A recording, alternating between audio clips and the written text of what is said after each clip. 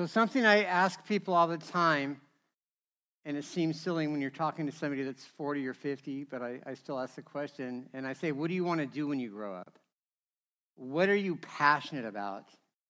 What motivates you? What gets you out of bed?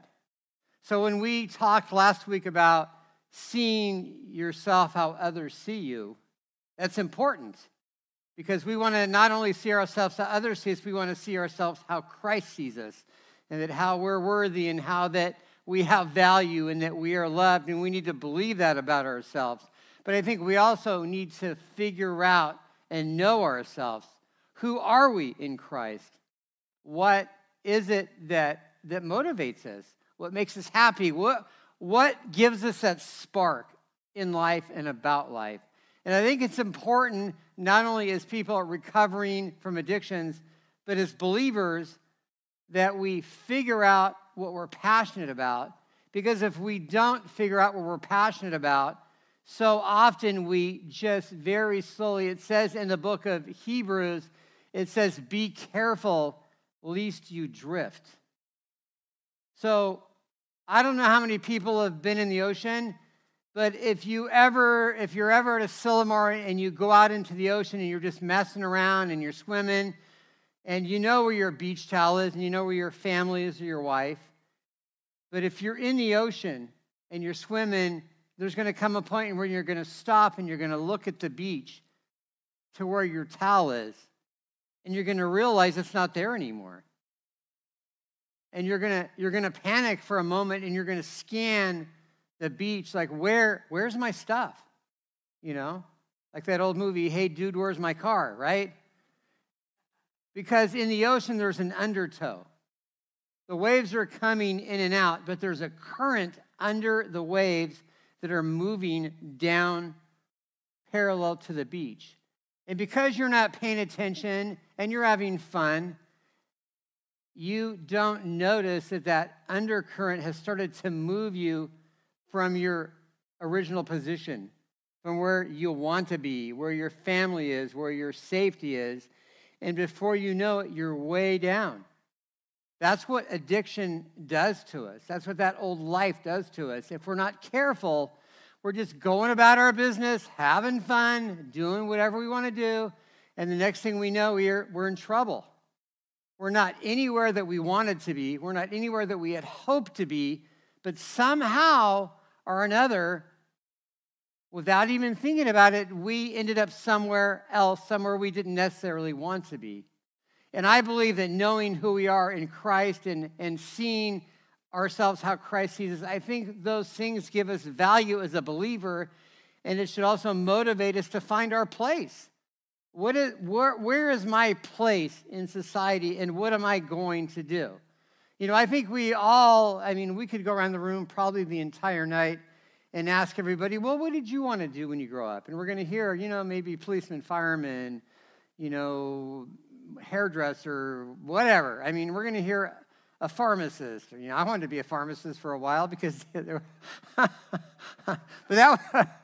went into the recovery center. I'm like, well, I'm not going to go back to being a paramedic because I got fired. So I know I'll go to pharmacy school. Well, that didn't fly. Didn't fly at home at all. So, but what can we take with what we do and what we know and what we're passionate about, and how can we figure out who we are in Christ and because we got to find that thing that motivates us. And that's, yes, faith, family, but what drives you? What are your passions? And for some of us, we don't even know what those are, because we'll come out of an addiction and we'll know nothing about ourselves because we've only known ourselves in our addiction, and we're like, well, what do I like? For me, because I always let everybody make my decisions, something that happened to me when I was younger it kind of opened my eyes. It didn't change my trajectory, unfortunately, but my dad and I, we always went to Burger King. I liked McDonald's. Well, why are we going to Burger King? Because you like Burger King. Well, no, I don't like Burger King. You like Burger King. And one day he always ordered for me. And one day we've been going for years. One day we went up and I ordered a Whopper with cheese. And he said, why did you order a Whopper with cheese? And I said, because I want a. He said, you don't like a Whopper with cheese. You like your Whopper with no pickles, no ketchup. No, I don't. Well, yeah, you do, because that's why I've been ordering it for years. You know what I mean? So I wasn't even thinking for myself, you know? So it's like, well, what do I like? You know, I remember when I went to the recovery center, they give you this list of like 50 things to do, like send a telegram, fly a kite, order something on the menu that you would never order. And I remember Michelle and I went to the Fishwife on Asilomar, and I'm like, every time we'd been there for a seafood quesadilla sounded disgusting. You know, I don't want like shrimp in my cheese and so we went one time and I'm like, Michelle's like, why did you order that? I'm like, yeah, because they said to try it. So whenever I go there, I look for that on the menu because I enjoyed it so much. You know what I mean? It's like getting out of that place that you were and discovering who you are. You know, like this kid who sees himself as a troublemaker, and somebody saw in him, you're not a troublemaker. You know, there's a drummer in there. Well, I want you to know, each and every one of you, there is something in you that you, with the help of Christ, help of your friends, help of people around you, can coax out and figure out what is it you want to do. Like, what is going to make you happy? Yeah, following Christ and having good friends and being faithful, that's all part of the bigger package. But what makes you happy? You know, what is it you've always wanted to do because you can do it? You know? You can. You can do it. And as we go through, and like I said, and as we read the scripture, everything points to this. It really does. So let's go ahead and pick up in verse 17. It says, for you did not receive the spirit of slavery to fall back into fear. And I think in our addiction, that's what we did.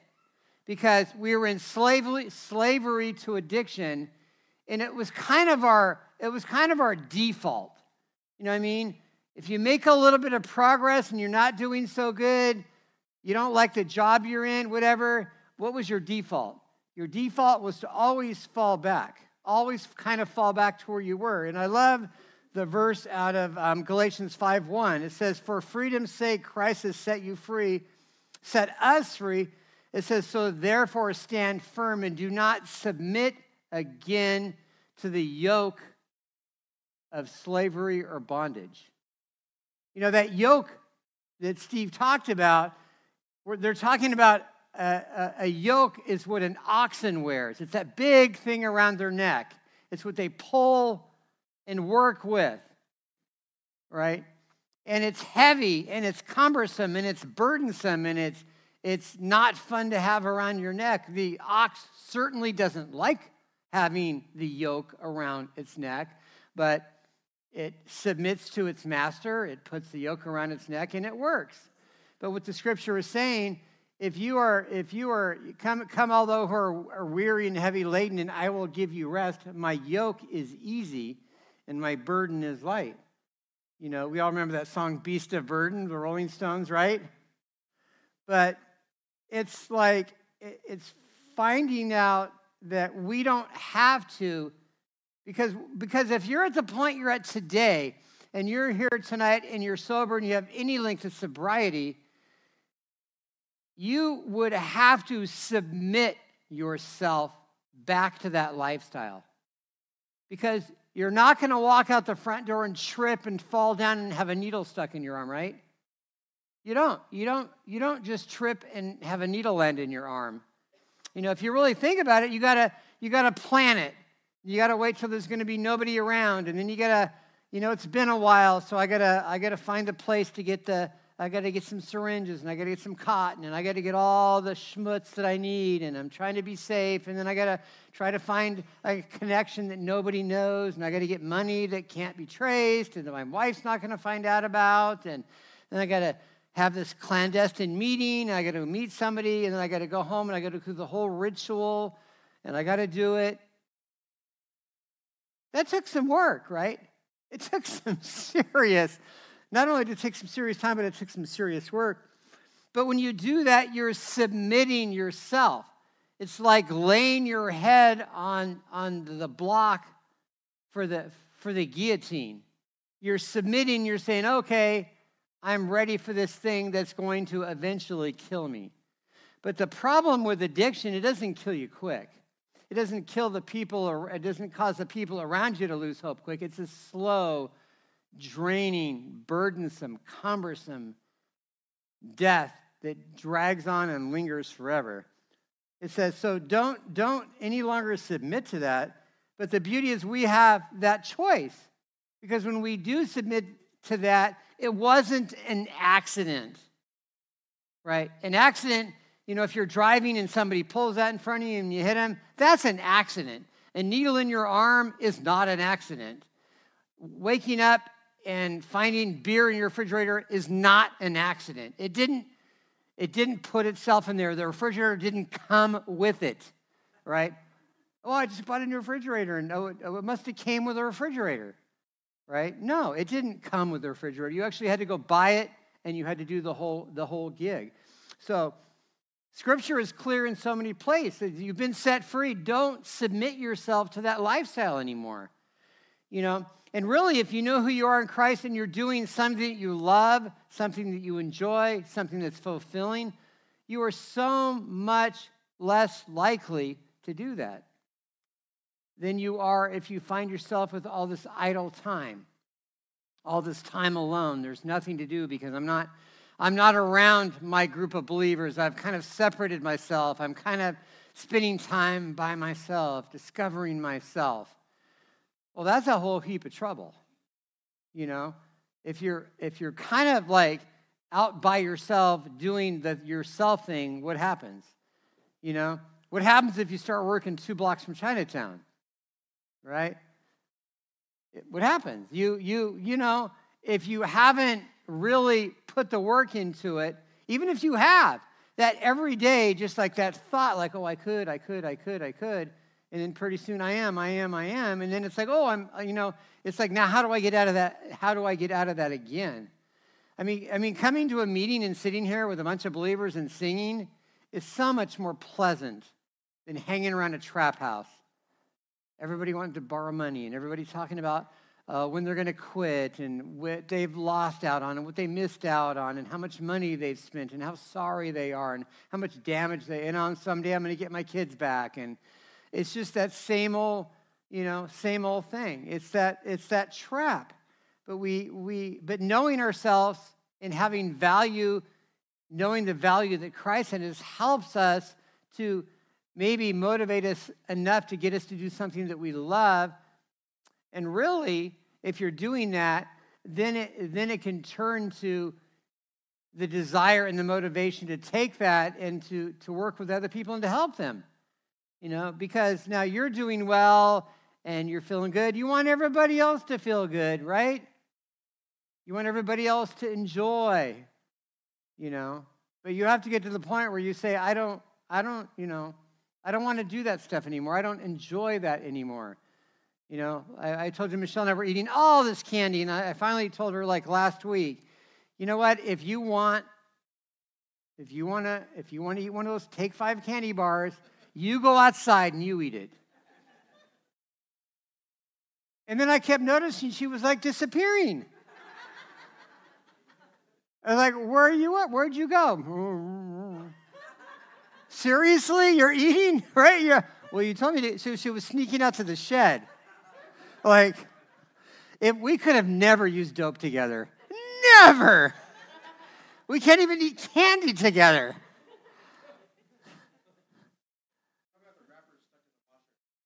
Oh, that's what happened to the washer, yeah. Our washer just died, yeah. It's taken 5, yeah. A permanent 5. All right. So, and if children then are heirs of God and fellow heirs with Christ, provided we suffer with him in order that we may be glorified with him. Verse 18, it says, for I consider the suffering of this present times are not worth comparing to the glory. So, the suffering that you did out there in the streets, how do they compare to your life now? Right? What do you want to do? Right? I don't like anything about my old life. I suffered a lot. It's the physical addiction, it's the emotional, it's the anguish and the knowing what you're doing, and I can't stop what I'm doing, and why can't I do the things that I know that I want to do, but I do the very things that I hate? And it talks about it in the Bible. I didn't think the Bible had any good advice for me, but then when you start reading, it's like, hey, that's me. Why am I doing the very things that I hate, but I don't do the things that I know that I should do? It says it's no longer me, that it's the sin living within me. And the only way that sin could live within me is if I what? If I allow it. It can only be there as long as you allow it. If you don't have the strength to get it out, then that's when you start telling people around you, like, hey, help me out. Keep me accountable. I was sharing at a funeral I did recently that Susie's ex-husband, Jeff, liked to be annoying, loved the guy, though, and I told him, Jeff, if you have to, you call me every 5 minutes. About 11:30 that night, after like the 47th call, I was like, are you freaking serious? Jeff, what on earth are you doing? Well, you said I could call you every 5 minutes, so I am. It went on like that for days. I'm like, but you said. I did. I don't think I've ever, I tell people all the time, call me if you need to me. I promise you I've never told anybody since then, call me every 5 minutes.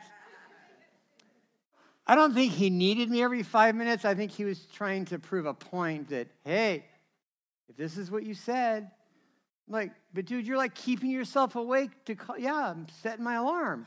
I'm going to call you every 5 minutes all night long. And boy, did he. So it was crazy. So verse 21, it says,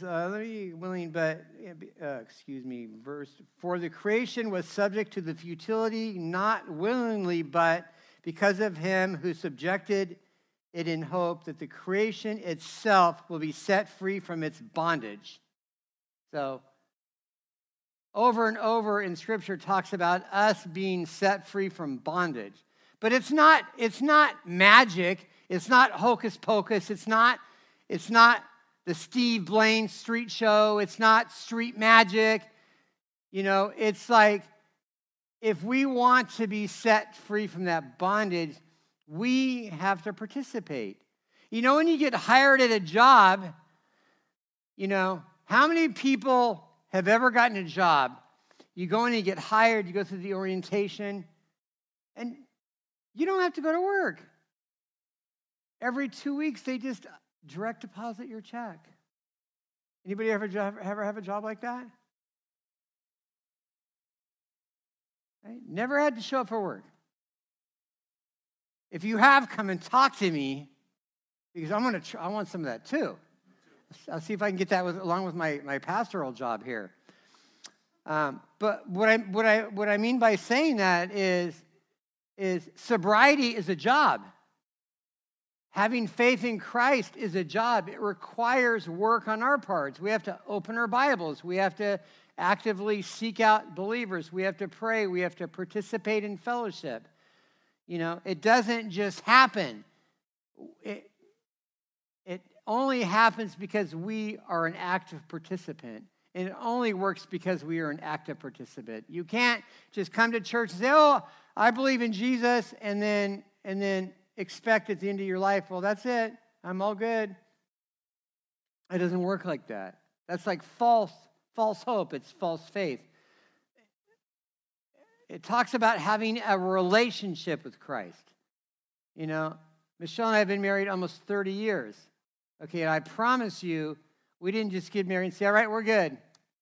Oh, we've had lots of knockdown drag-outs. We've had lots of counseling. I think we were separated on our first, third, and fifth wedding anniversaries, something like that-ish. Separated for a year one time. So, but once we decided we wanted to be married and we wanted to stay married, we both had to agree to put in the work. There is no cruise control. And it's been work. The road's been bumpy, it's been slippery, it's been wet, it's been treacherous, it's been curvy, it's been up and it's been down. But it's good. It's good. Anything you do that you want to do and you want something out of it requires commitment on your part. So what do I mean by saying that? What I mean is we can't just say we're believers in Christ. We have to commit. We have to be in a relationship with Christ. And we have to participate in that relationship with Christ. Imagine getting married and never communicating with your spouse. Just don't talk, right? How do you think that relationship is going to work? Not very good. Not very good. It requires participation. It requires conversation. It requires commitment. And it requires to be all in. And that's what our relationship with Christ is about. It's about committing to the relationship, and that's being lucky enough to find maybe a mentor or a group of friends that are believers that will commit with you and walk with you in faith and help you maybe navigate, what do I want to do when I grow up?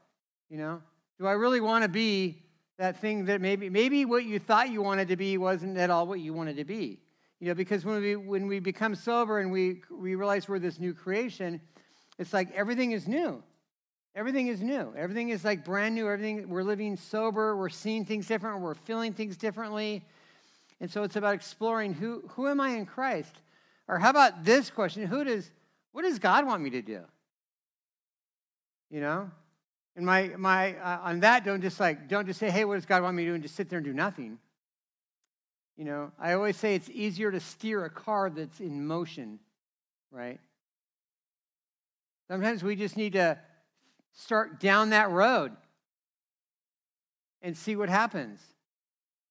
See if it's working out. See if it's bringing me joy. See if this is really where God wants me in my walk or wants me in my career. It may sound funny. My desire was I wish I could go back to be a fireman. I wanted to go back and be back on the ambulance, I loved doing that. I went to school for so many years to do that as a career, But that's not where I was supposed to go. I feel like God said, you wanted to help people so bad over there, then help them over here. Because ultimately, the work that's being done here is far more important. Because as a paramedic or a firefighter, you have one job. The fireman's easy. You put the wet stuff on the red stuff, right? Water on the fire. As a paramedic, you get him to the hospital alive. That's it. Stabilize him, get to the hospital. You've done your job. This is a little bit differently because we're not just shooting for the hospital. We're shooting for eternity. A little bit longer, right? I think probably the average time I spent with a person was probably 8-10 minutes. But it was the worst 8 or 10 minutes of their entire life because maybe they got their arm ripped off, or maybe they got hit by a car, or maybe their family just got burned up in a fire, or maybe they just got shot or stabbed, or whatever it is. You do that job long enough, you see everything. So you're with somebody for the worst 8 or 10 minutes of their entire life. Here, it's way more enjoyable. A lot of you have come through the worst part of your life. Now we're on that longer, committed journey to eternity. And that's way more fun. So, yeah, it would have been great to go back and do that. It would have been fun, but really, there is so much more meaning in working with and being around people who are trying to change everything about their life. Change your attitude, change your altitude, see yourself as Christ sees you, and figure out, God, what do you want me to do? Hey, give me some ideas. Try something you've never tried before. We've done this whole list of stuff from the Recovery Center. Send a telegram. And I don't even remember who I sent a telegram to. But I tried to do everything on the list because I just wanted to do something different. Because I was so sick and tired of waking up, ripping people off, going to Salinas, scoring, getting high, nodding off all day long, driving home, pretending to be a husband, repeat. It was like Groundhog Day for addicts. Same thing every day, same people in and out every day. No hope, no future, no happiness, no anything. It was just dreary and dreadful. But that's not the life I want to live. I no longer want to submit myself to that yoke of bondage or yoke of slavery. And my encouragement to us is to do the same thing. So figure out what you like. Figure out who you are. And I think that's for anybody. What do you want to do when you grow up? If you're 20, 30, 40, 50, 60, 70, it's not too late, is it? It's not. I have a friend who got married for the first time when he was like 84. 84. Never been married in his life. Got married at 84. Boy, he had fun. He did. He was taking care of his parents is why he never got married. But he's like, boy, I love being married. This is fun. So he could have easily said, it's too late. I already missed that boat. That ship already sailed. If we would have looked at Abraham and Sarah, who were promised that their seed or from them would populate the entire earth, and she's like they're both in their 90s, and she even laughed at God. Did you laugh at me? She denied it. No, I didn't laugh at you. Yes, you did. No, I didn't. You imagine that arguing with the angel of God? I heard you laugh. No, I wasn't laughing. But if you think about it, it was laughable being that old and that our descendants are going to populate the entire world. They're going to be as numbered as sands on the sea or stars in the sky. So don't take the attitude that it's too late. Don't ever take the attitude that I've wasted too much time. If you're 8, if you're 80, it doesn't matter. Because God doesn't see you. God sees your potential, not your age. Right? God didn't look at the age. God wasn't worried about how old Abraham was. He certainly wasn't worried about how old Sarah was he? Because he told him these things that sounded absurd. You're going to have a baby and it's going to populate the whole world. Seriously? At this age? And it happened. It happened. So don't be discouraged. Oh, I'm 26, my life's over. I'm never going to amount to anything, No. I don't care where you're at tonight, how old you are, how young you are. You have today. And you can decide to make a decision to do something totally different, because it's all about your relationship with Christ. Amen. So I think Bob snuck up here, didn't he? Where'd he go?